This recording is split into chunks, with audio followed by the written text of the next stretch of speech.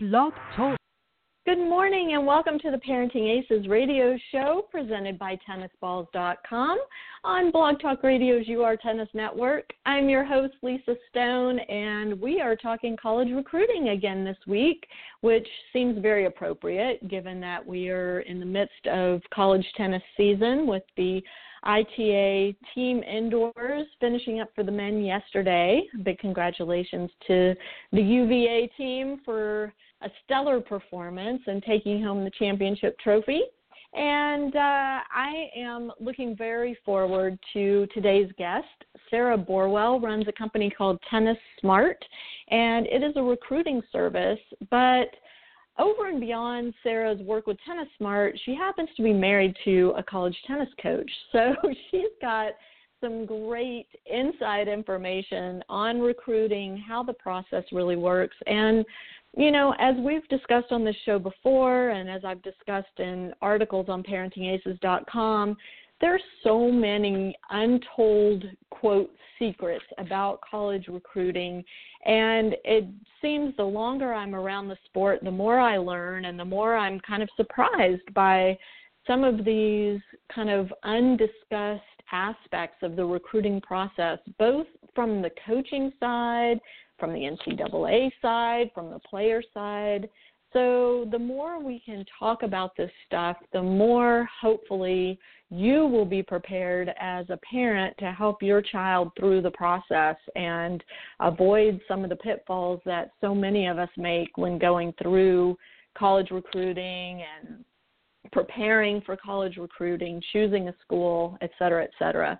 So I'm looking very forward to having Sarah on. And so without further ado, let me get her connected. But actually, one quick thing before I do bring her on.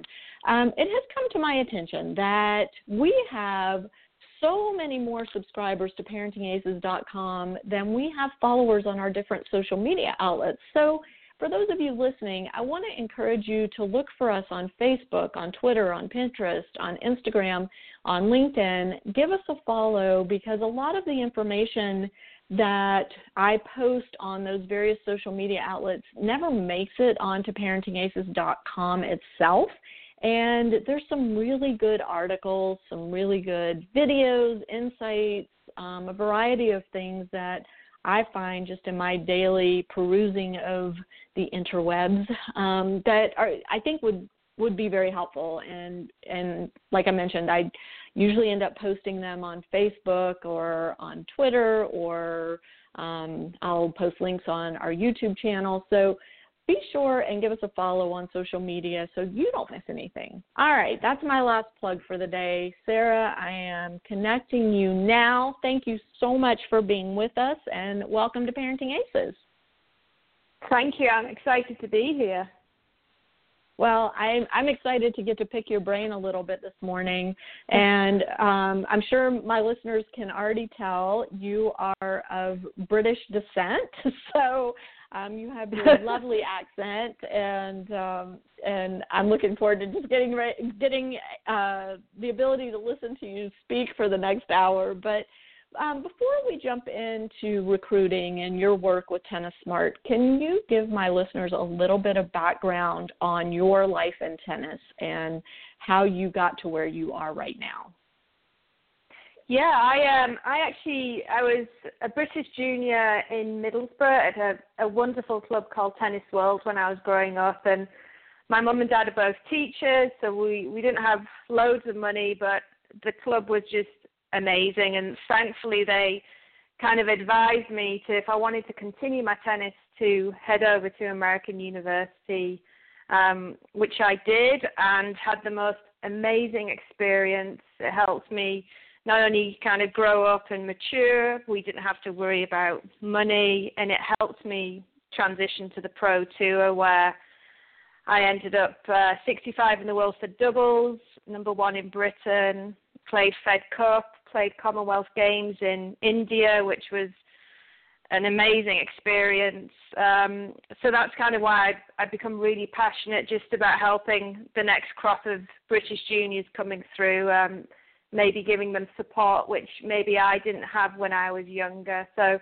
tennis has been a wonderful vehicle for me throughout my 37 years and now helping me kind of grow a business, which I also really am passionate about and enjoy. So you shared with me that your husband's a college tennis coach. What's that like, being married to a coach while at the same time running a business, helping players to kind of navigate through the recruiting process?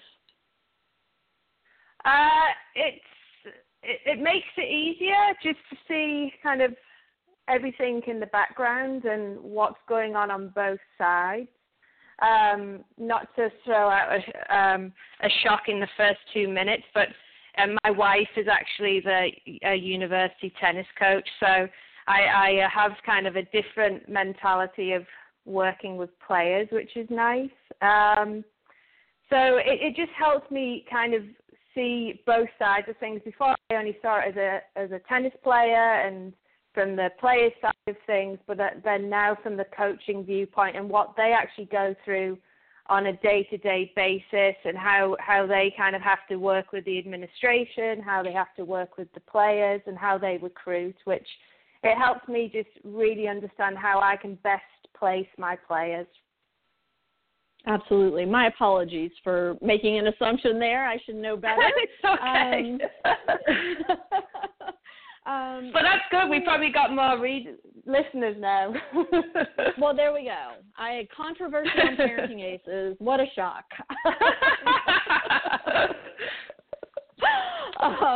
Okay, so let's jump right into TennisSmart and what was the impetus. I mean, you said you were really committed to helping British juniors kind of navigate through you live in the States, so you have a similar challenge to the coaches who are trying to recruit outside of the U.S. in terms of finding your client base and working, across the ocean with them. Talk a little bit about why you decided to actually start a recruiting service per se, and then let's jump into the particulars of what your service provides and why you think junior players need to utilize a service such as TennisSmart. Yeah, I guess while I was on the tour and traveling the world and kind of there's so much downtime, there's a lot of time to fill, and I kept coming across players who just had no desire to kind of think about college, and they thought it was a backward step, but they were also dropping out of school, which for me, after seeing what the Pro Tour was actually like and seeing how they weren't going to have any academics, I just found it pretty depressing. And also across the board with 15-year-olds, we had a 50% dropout rate for junior tennis players, which again was pretty much because we didn't have any other outlet. It was either the Pro Tour or bust, really. So as a junior at 15 years old and as a parent of that junior, knowing how much tennis costs, you tend to think, well, is it worthwhile as putting in all this money when we're obviously not good enough to be the next Andy Murray or Johanna Konta? So I started helping Brits for free in 2005, just placing them into American university and making sure that they had guidance and they understood the rules and that they just knew that there was another outlet, and an outlet which you cannot find it anywhere else in the world. And it kind of grew, and I started enjoying it more than actually competing. So once I was coming to the end of my career, it all kind of snowballed into TennisSmart, which we have now, and we place more British juniors than anyone else. And it's gone from not only a recruitment and placement company, but also a player transition company. So we not only help with your placement and support into an American university and looking after you while you're here, but we also help players transition to the Pro Tour, and we also help them transition to the working world. So if they want a job in journalism or maybe work in management, marketing, we help with that. So it's just when I was growing up, although I had an incredible support from my club and my parents, I didn't really feel I had support in understanding what else was out there for me. And it's for the players and the parents, knowing that it's affordable. I can give you my viewpoint in an honest way, and I'll look after you all the way through, just to make sure that if you do want to continue playing tennis, America is a great outlet, but also with the mindset that American university isn't for everyone, and we have some wonderful opportunities in British universities as well. So that was kind of the whole process in mind, and it just seems to be growing each year as I have more and more ideas of how to help, basically. That's so interesting. And well, you know, you're pretty savvy in terms of social media. I see you out there all the time, and so you're not blind to the fact that there is kind of a rumbling, maybe more than a rumbling, maybe rumbling's too easy a word, from American parents that feel like all of the college spots are being taken by international players, and that there are fewer and fewer opportunities for American kids to get scholarships at universities. How do you address that, and where do you stand on that? Again, being married to a coach who faces the challenge of finding the best players possible for her team, that sometimes means going outside the U.S. Yeah. I understand their worries and everything, but first, coming from a placement company viewpoint, there's coaches who are desperate to fill their rosters, even June, July time. So there's plenty of places out there. If American players really do want to play tennis, there's always room. There's always someone looking late in the day, and I've never had any problems with placing my players, and even those who perhaps aren't of a very high level, but they just love playing tennis and they love being on a team. So there is opportunities out there. It just depends if you want to go off into the smaller locations, which aren't Florida and California, and kind of think outside the box. In terms of recruiting as a coach, I know, having been at Iowa for 6 years, you're competing against Michigan, Northwestern for the really top American student athletes, and a lot of the time they would go to Michigan or Northwestern first before they would choose an Iowa. Now, in order for Iowa to be competitive, if we can't get the top American recruits, then you would have to fill the top of your roster with international players, and that's the same for every team. So if you got rid of the international players, you would literally have about 20 very, very, very good teams, and there would be no one else being able to compete. So it would, in my mind, probably destroy the level of tennis that we have currently in college tennis, because the strength in depth is the best I've ever seen it.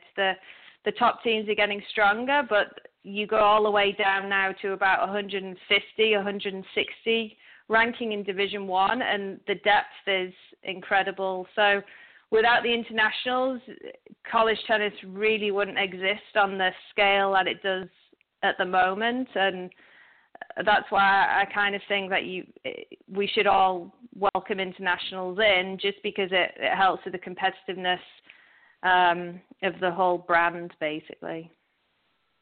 Yeah, I mean, it's interesting. I'm glad you brought that point up, because that's a conversation I've had with several different college coaches who, you know, aren't at the top schools that you were naming, among others, that aren't in California, aren't in Florida, aren't in Texas. And they are so frustrated because even though they have, you know, these phenomenal programs, and academically it's not like they're a terrible school or even less than wonderful. I mean, they're still really good educational institutions, but they have trouble getting American kids to open their minds and come even look at their programs.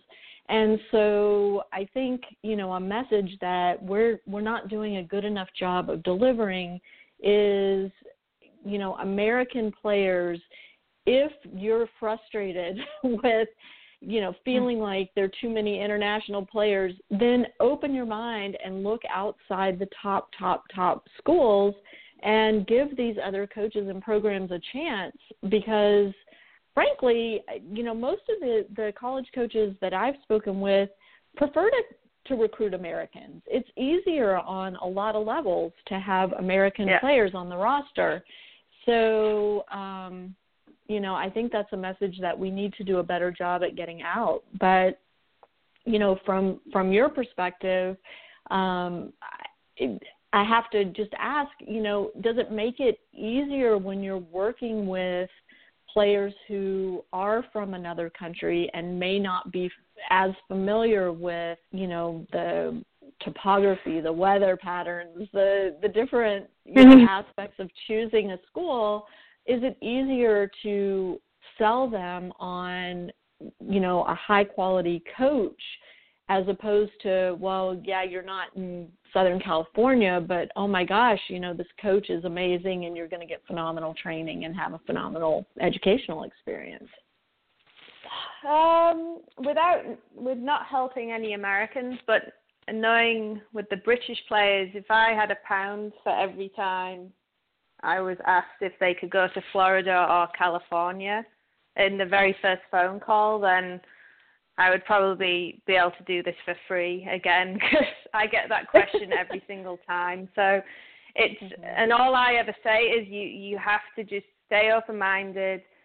California and Florida might not be for you, and there's some wonderful experiences to be had in Montana, to be had in Mississippi, in North Dakota, because at the end of the day, if you enjoy competing and you have a coach who is not only very positive and attentive and will look after you and develop you, you could be anywhere. That's how I see it. And having spent so long in Iowa City, where a lot of people would be like, Iowa, where's that? Or calling it Ohio. Most of the time they get mixed up. And it was one of the greatest college towns I've ever been in for the student athlete. It would, if I did college again, I certainly would consider more so the college town aspect than I went to University of Houston, which is obviously a major city.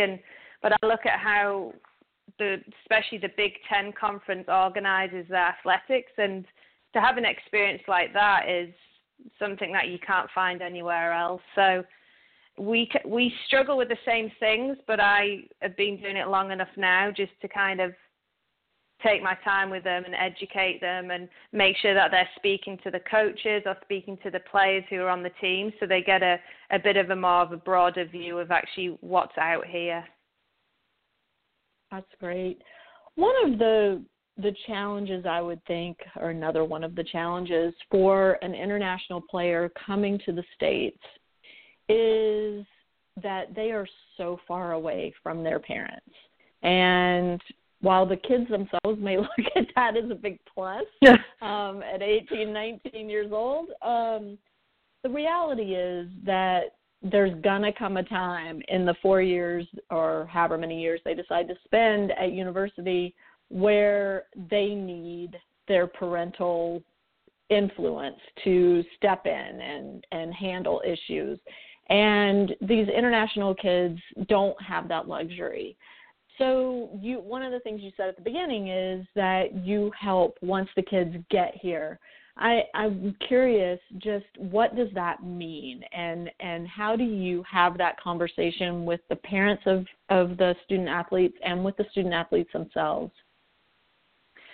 Yeah, so with TennisSmart, we pretty much are looking after players and their parents for about 6 years. And a lot of the time what I tell the parents is, although I'm mentoring and monitoring the players while they're here, it's actually the parents who I spend a lot more time with, because once the players are out here, they have such an incredible support network around them, whether it's tutors, academic advisors, 2 coaches, fitness trainers, psychologists, nutritionists, they are so well looked after, and they're so busy that sometimes they forget to actually tell their parents what they're doing. So I spend a lot of time with parents throughout the 4 years, just telling them, don't worry, what they've said, it's not something to worry about, or actually that is a bit of a concern, let me speak to the coach, or let me chat to the player. So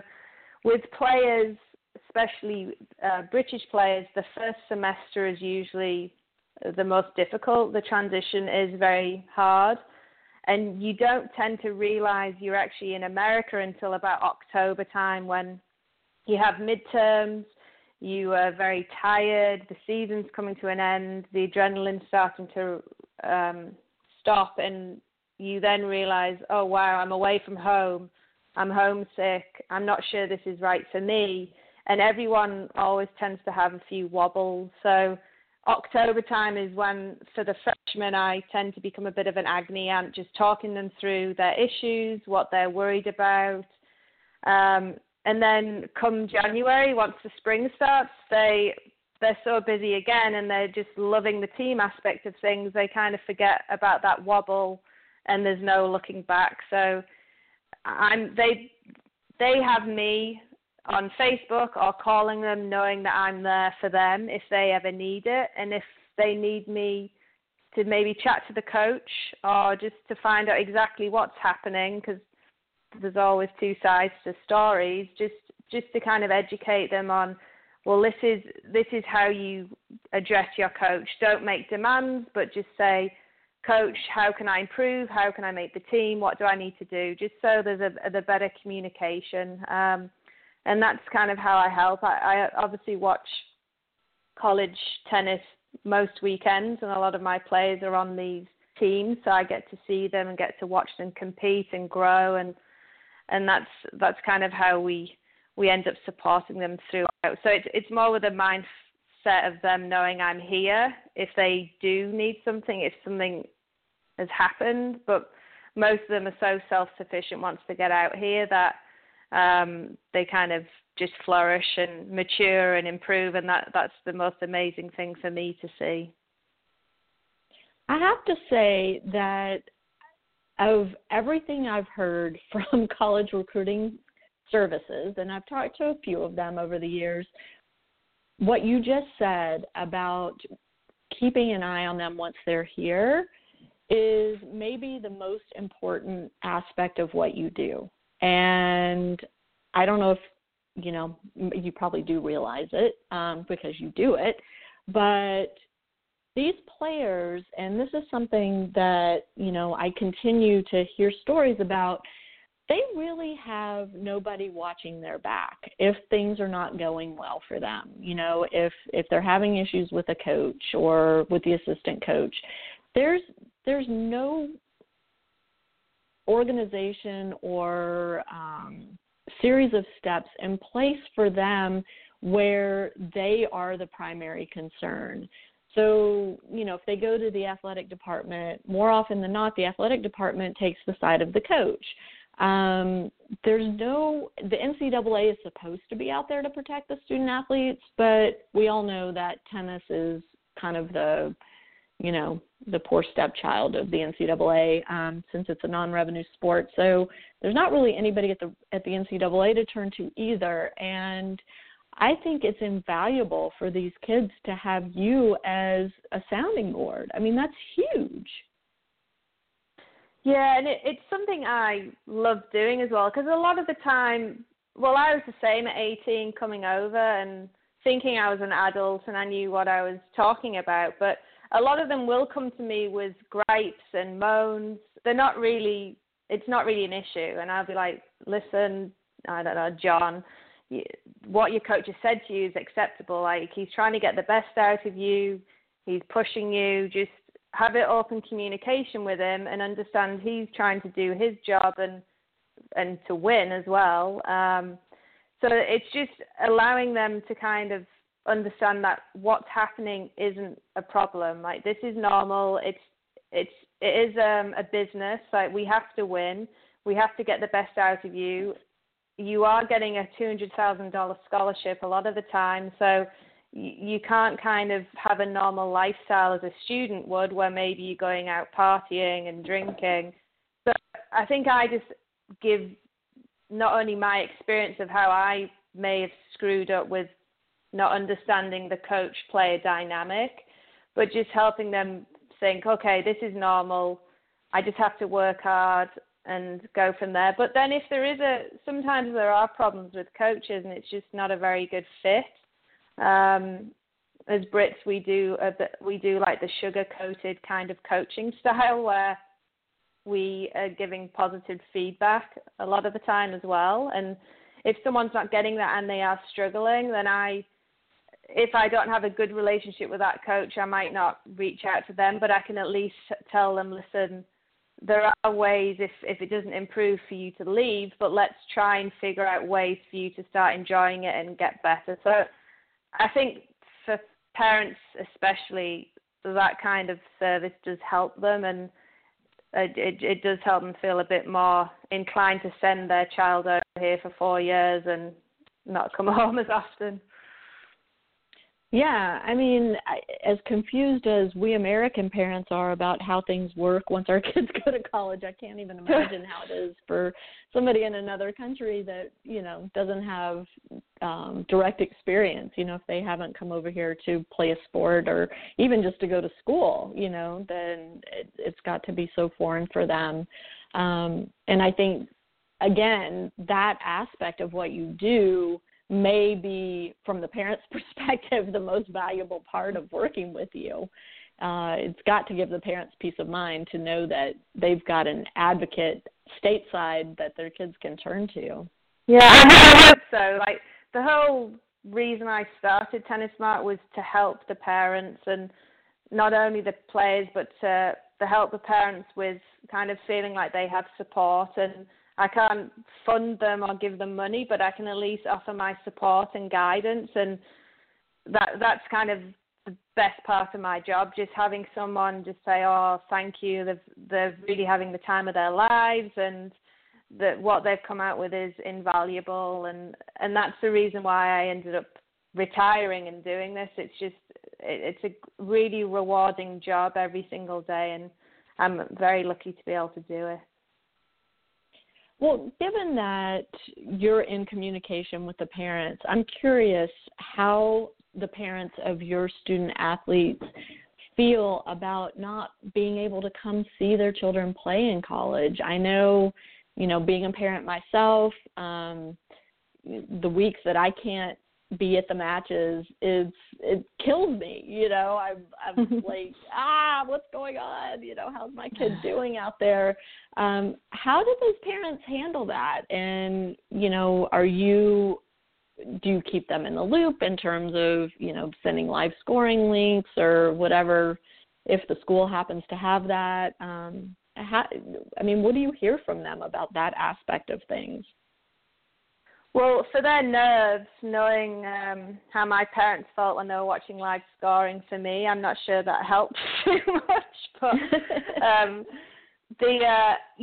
with trying to get the websites out, and now that coaches and colleges are really trying very hard to kind of promote their brand, and live scoring or play sites is just an incredible tool for that. I know a lot are spending time following it on the internet, which might help. It might not for the nerves, but I think with this day and age, with social media, everyone kind of, half the time I might not see someone for 7 years, and it'll feel like a blink of an eye because you've got Skype, you've got Facebook, you've got WhatsApp. So I don't ever really get those kind of requests because most of the parents are already watching or following on live scoring.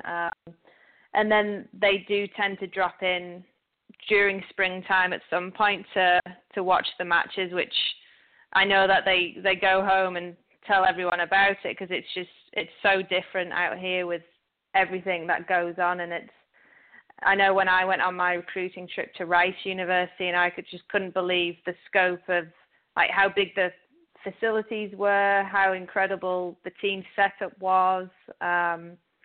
So it's just totally different, but they get to follow a lot on live scoring, and the play site thing's amazing as well. So hopefully more and more of the smaller colleges can also maybe not use play site, but something where they can get it out on social media so you can watch your son or daughter compete. Yeah, that would be fantastic. That's kind of one of my big pet peeves right now is how many schools just don't have access to the technology because of funding limitations or whatever. And so I'm really hoping that's going to change. I'm hoping we get some big corporate sponsors involved in college tennis that can help these schools at least provide live scoring updates, if not live streaming, play site. And play site's amazing. I love getting to watch the matches on play site, but at $10,000 a court, it's not a feasible option for every program. So I get that. So the way that you and I connected, I want to just kind of get back to that, was there was a discussion on another coach's Facebook page about tennis rankings, college rankings, and the fact that most of the ranking organizations right now are only ranking the top 25 teams, though I will say Tennis Recruiting has kind of blown that up a bit, which is exciting, and they've expanded their rankings. As someone who sits on the ranking committee for USTA, I will say it takes a lot of work just to get my list of 25 every week. I can't imagine. I mean, I guess if you have an algorithm and your brain works that way and you can plug into something and spit out rankings, it's a whole different story. But me, I'm looking at the results of each team and trying to order them. It's a little more challenging. But so one of the issues around that is that it becomes difficult for the schools that are outside the top 25 or even top 50 to recruit. And the question came up, and you chimed in, as a recruiting professional, how do the rankings play into your work, and how important is it for you to be able to say to a PSA, a potential student athlete, I'm sending you to look at the number 64th ranked school. What does that mean from a recruiting standpoint? Yeah, for me, just like they get obsessed with the states of Florida and California, it's the same with rankings. And especially in Britain, because we're such a small country, we don't realize that the level of tennis and for the juniors in Britain doesn't really come close to what's on offer in American college. Like, it's hard for them to kind of understand the whole level, and how you have players of WTA and ATP rankings coming into college, so that the level now is the strongest I think I've ever seen it.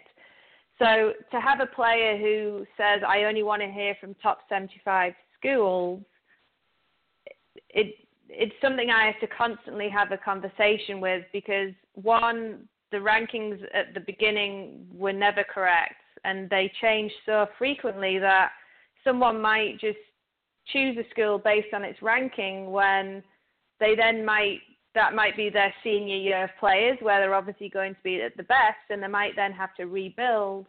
So the player's chosen their whole 4 years based on a ranking which might actually not be there when they get there. So the rankings for me were always a bit of a headache, because they also wouldn't look at strength of schedule, which I realize for the Power Fives, if you're playing all of the Power Fives, you're going to have wins over ranked teams, and the mid-majors might then not have as strong a schedule. But there were ranking teams where their schedules were relatively weak. They never lost, and they would creep into the rankings. So for me, if you are going to have that many rankings, it has to be a system which actually is correct. Otherwise, we're kind of promoting an inaccurate system, which for me doesn't help place players. Now, with it moving to top 25, the questions I've had regarding rankings have kind of stopped. really, which is quite surprising because it's only just happened, but they're now understanding more to ask about the strength of the schedule. Like, as a player, where will they play on the team? Can they win 50% of their matches in their freshman year? The schedule's strong to balanced, or it's weak to balance. We all look at, well, for me, I look at exactly how this player can help that team. We all want to be a key player. We don't want to be a player where the coach has to think, oh, where can I put Lucy on this team? Because sometimes she'll win, sometimes she won't. So trying to educate my players on, you want to be a key player. Your coach wants to know that you are going to be reliable to get that W, because that's the main thing. If you're playing number 1 or playing 6, it's if we know 100% of the time we can rely on Lucy. And now that we don't have to worry about the top 75, the players are starting to look at that. They're looking at the coaching style, where they'll play on the team, the strength of the schedule, the size of the school still, but all the important factors which are going to help make them happy is what they're focused on now rather than the actual ranking. So for me, it's a great thing, and I'm happy with it, but I know, well, as you know from that thread, a lot of people also aren't. So it's an interesting debate, and it was interesting talking to Chad as well about how his players obviously think about the memory of when they first got the ranking first time in history, which I understand, but I don't know, winning conferences and going to a mid-major, which is run by a coach like Chad, who is a brilliant up-and-coming coach. His players really develop, his teams always improve. I just think now it's easier for me to send to a team like that because I don't have to then discuss, well, this is why they're not ranked. But Chad is amazing. He's such a good coach, and he's going to really build this program into a top program. So that's kind of how it helps me as a placement company. Got it. Interesting.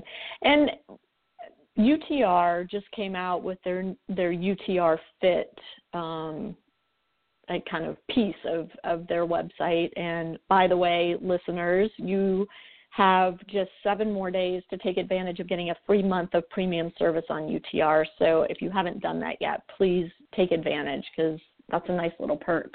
But Sarah, so how does UTR factor in? I know they're working with the Tennis Federation in Great Britain to get results in.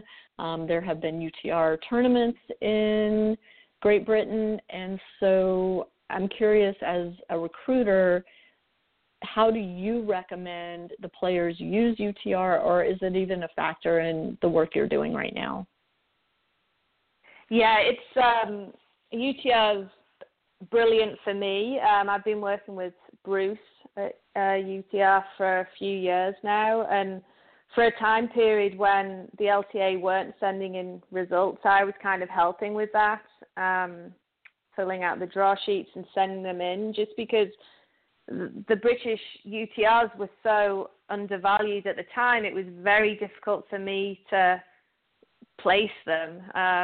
A lot of the coaches do look at the whole package and a player's technique, movement efficiency, work ethic, attitude, but some would just go off their UTRs and wouldn't even consider looking at a player because their UTR was, I don't know, down in the 10s. And so having to chat to them about how the LTA don't send the results in, so our ratings aren't correct, was very time consuming and also just difficult for me, because although I like to give my assessment and I gather all the information, in the back of your mind you are thinking, oh God, I hope I don't make a mistake here, because I like to be honest with the coaches, and I never, well, in my 11 years of doing it, I've never said, oh, this guy's going to be number 1 and then he doesn't make the team. Like, I'm always very honest with where I think they'll play. So now that the LTA send in the results, it's brilliant, because the system right now in Britain is a little difficult. If you haven't been playing, or if you have missed a ratings jump, it's very hard to kind of find tournaments and to actually get into tournaments.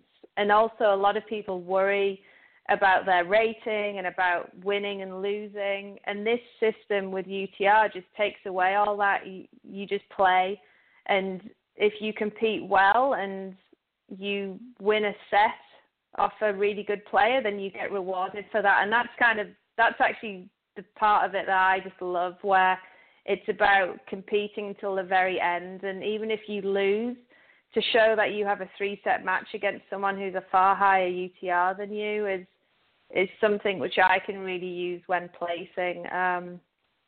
So for me, I think it's a great system.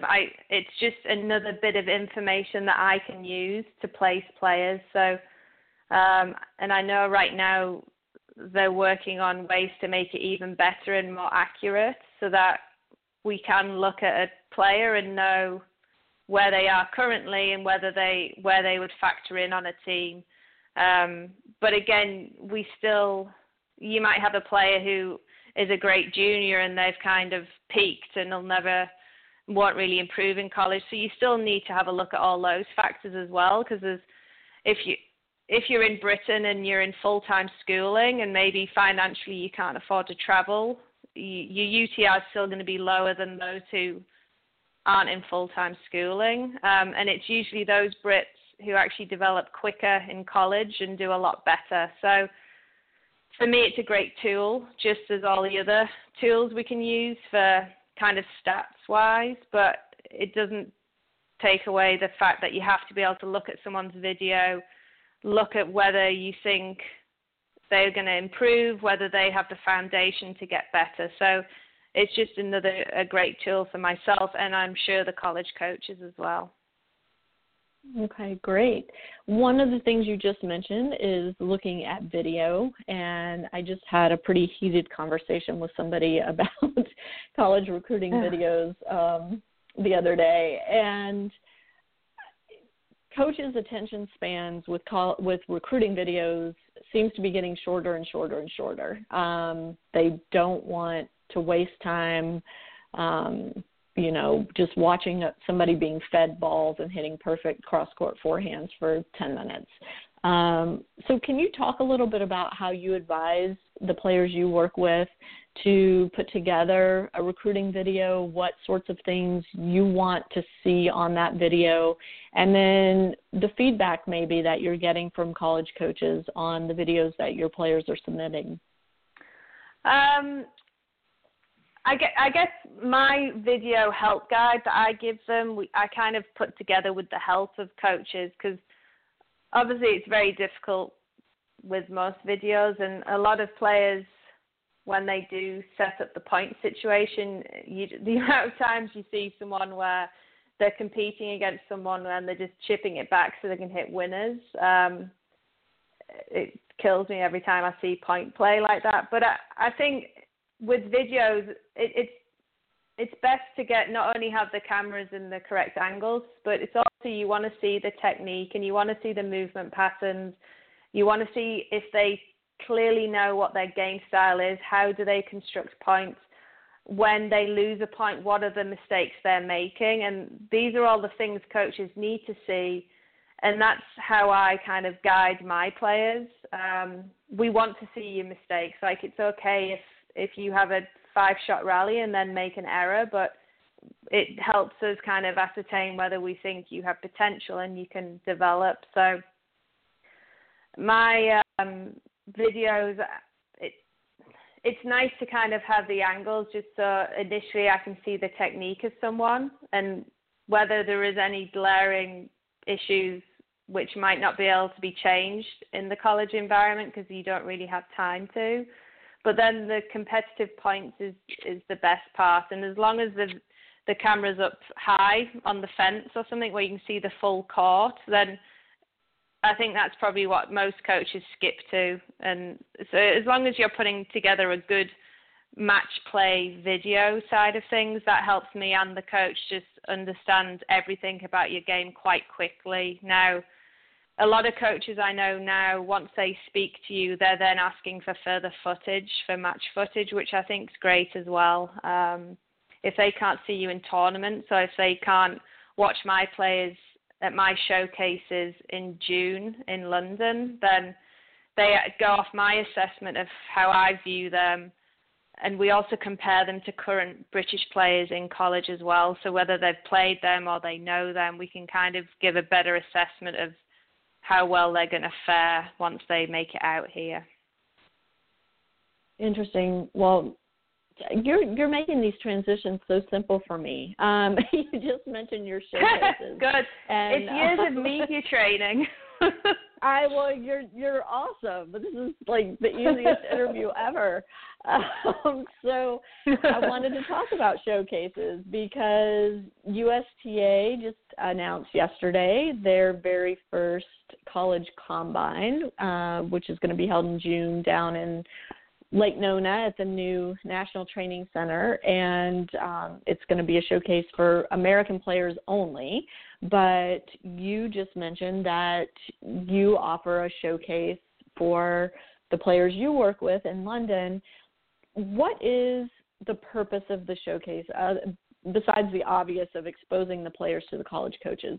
What is it that, do you coach your players ahead of time for things that coaches might be looking for, or what are you hoping to accomplish other than the obvious placement?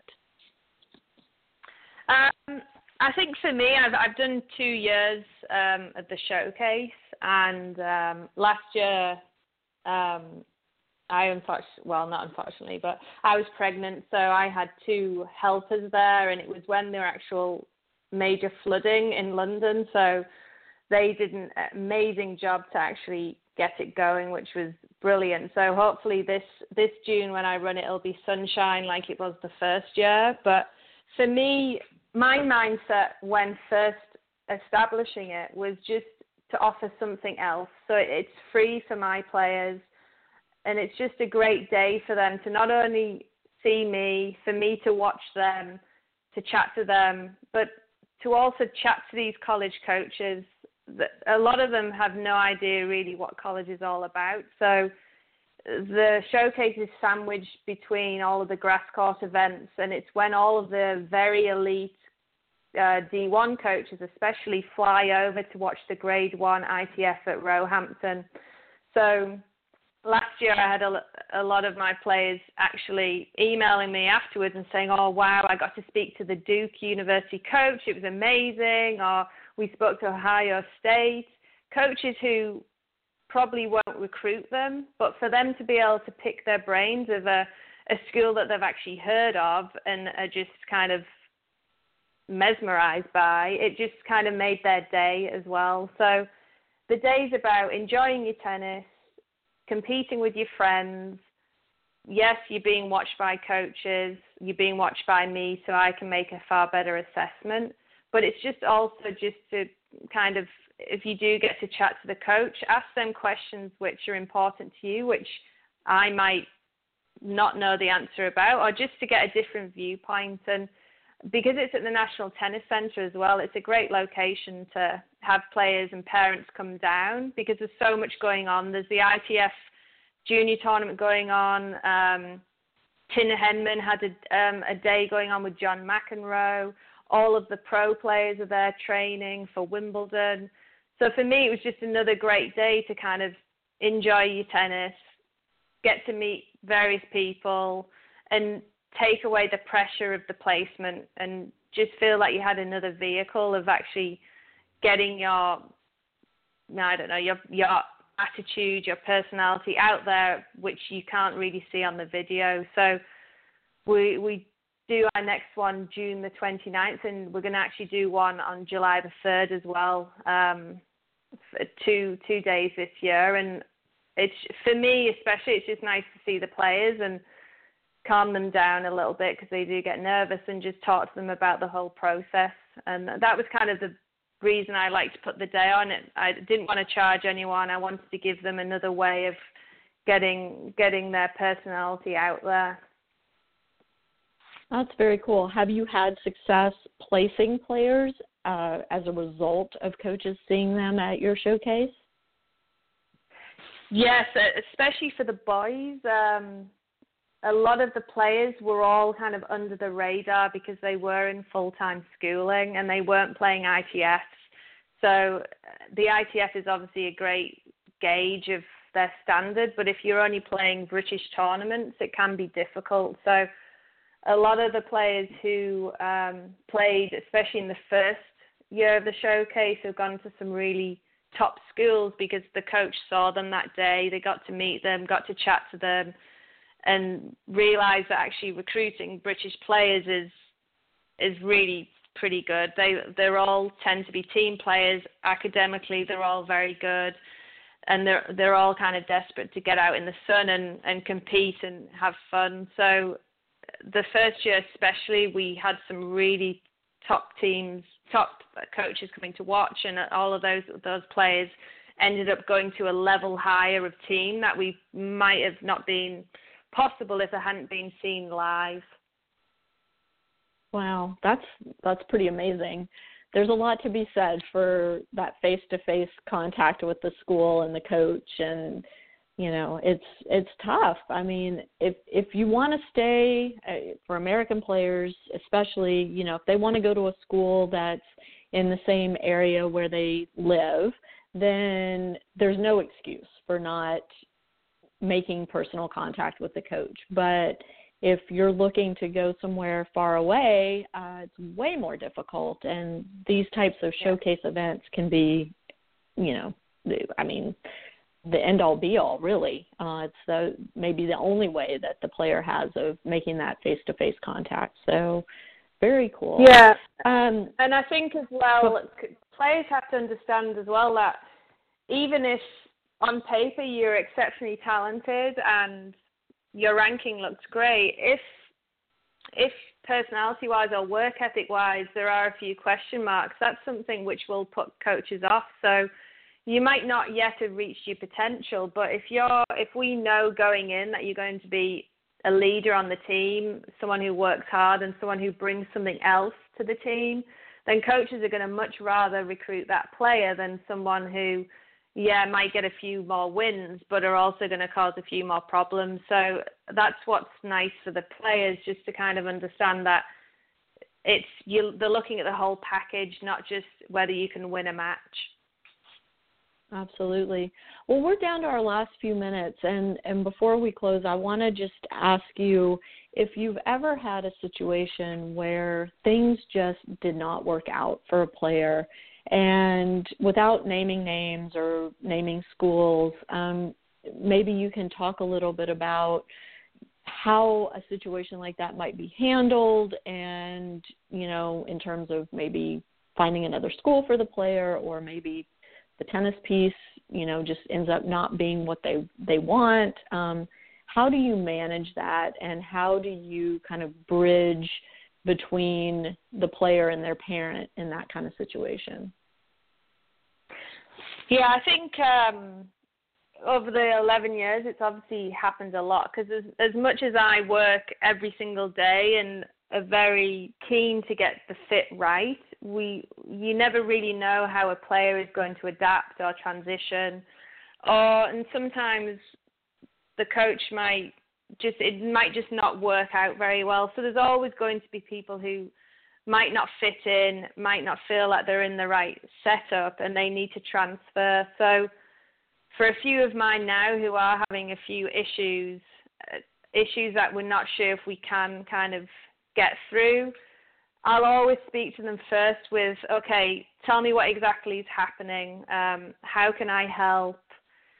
Is it really an issue, or are you just tired? And if what they say, I do think actually we probably do have a problem here, then I will then speak to the parents, and we can kind of hash out whether it is worthwhile staying there, or maybe we can find a better fit. Because a lot of the time, especially if you're coming over, it might be hard to gauge the level if you have a whole year in school and you win a lot of matches, it's always easier to be then recruited. And so if a coach maybe it doesn't work out, then having you move on as well is best for everyone. So I'll just be there and give my honest feedback. I'm never going to really sugarcoat things and kind of blame the coach or anything like that. I'll just say, listen, it's also up to you to just manage your time, get things done, follow the rules. But if you can't do that and you think you need to move, then I'll also help.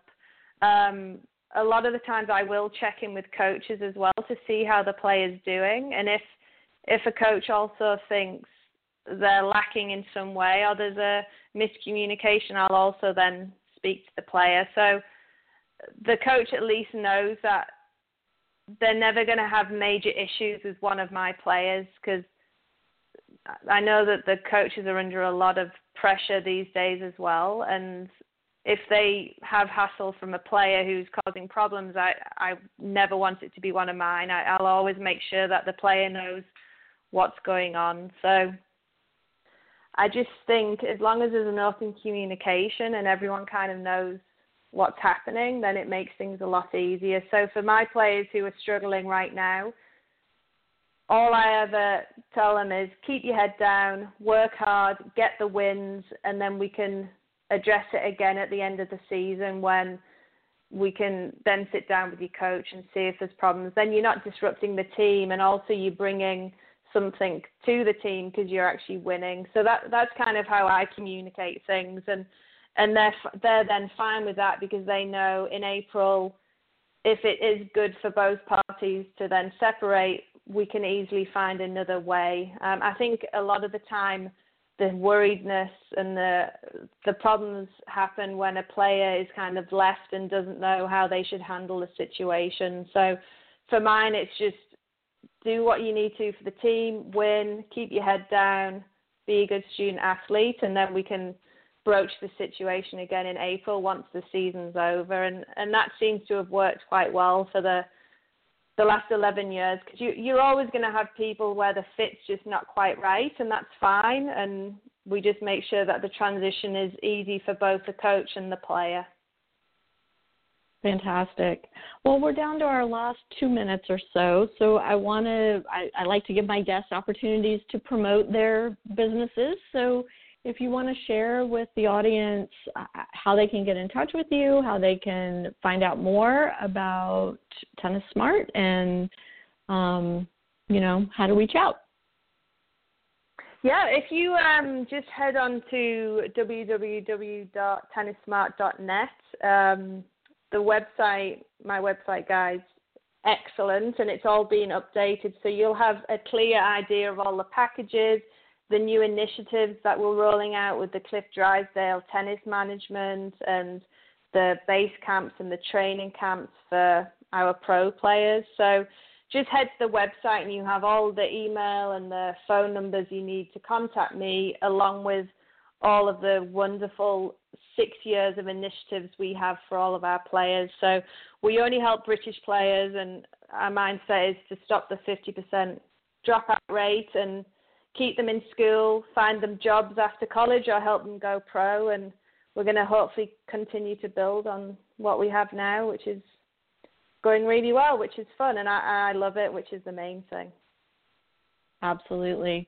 Well, Sarah, thank you so much for joining us today and, sharing a little bit more about what you do and hopefully alleviating some of the worry for the American parents who, are concerned about players coming in from other countries. And again, I want to just restate the fact that to the American parents, open your mind to opportunities outside the power schools that you hear about all the time. There are some fabulous coaches and fabulous programs out there. You just need to look, and the spots are available and the scholarships are available. So, again, Sarah, thank you so much. And to my audience, thank you for tuning in again to Parenting Aces. We have another great conversation with John Falbo coming on next week's show, so looking forward to that. And in the meantime, once again, be sure to follow us on social media so you don't miss a thing. Have a great week, everybody. We'll see you next time on Parenting Aces.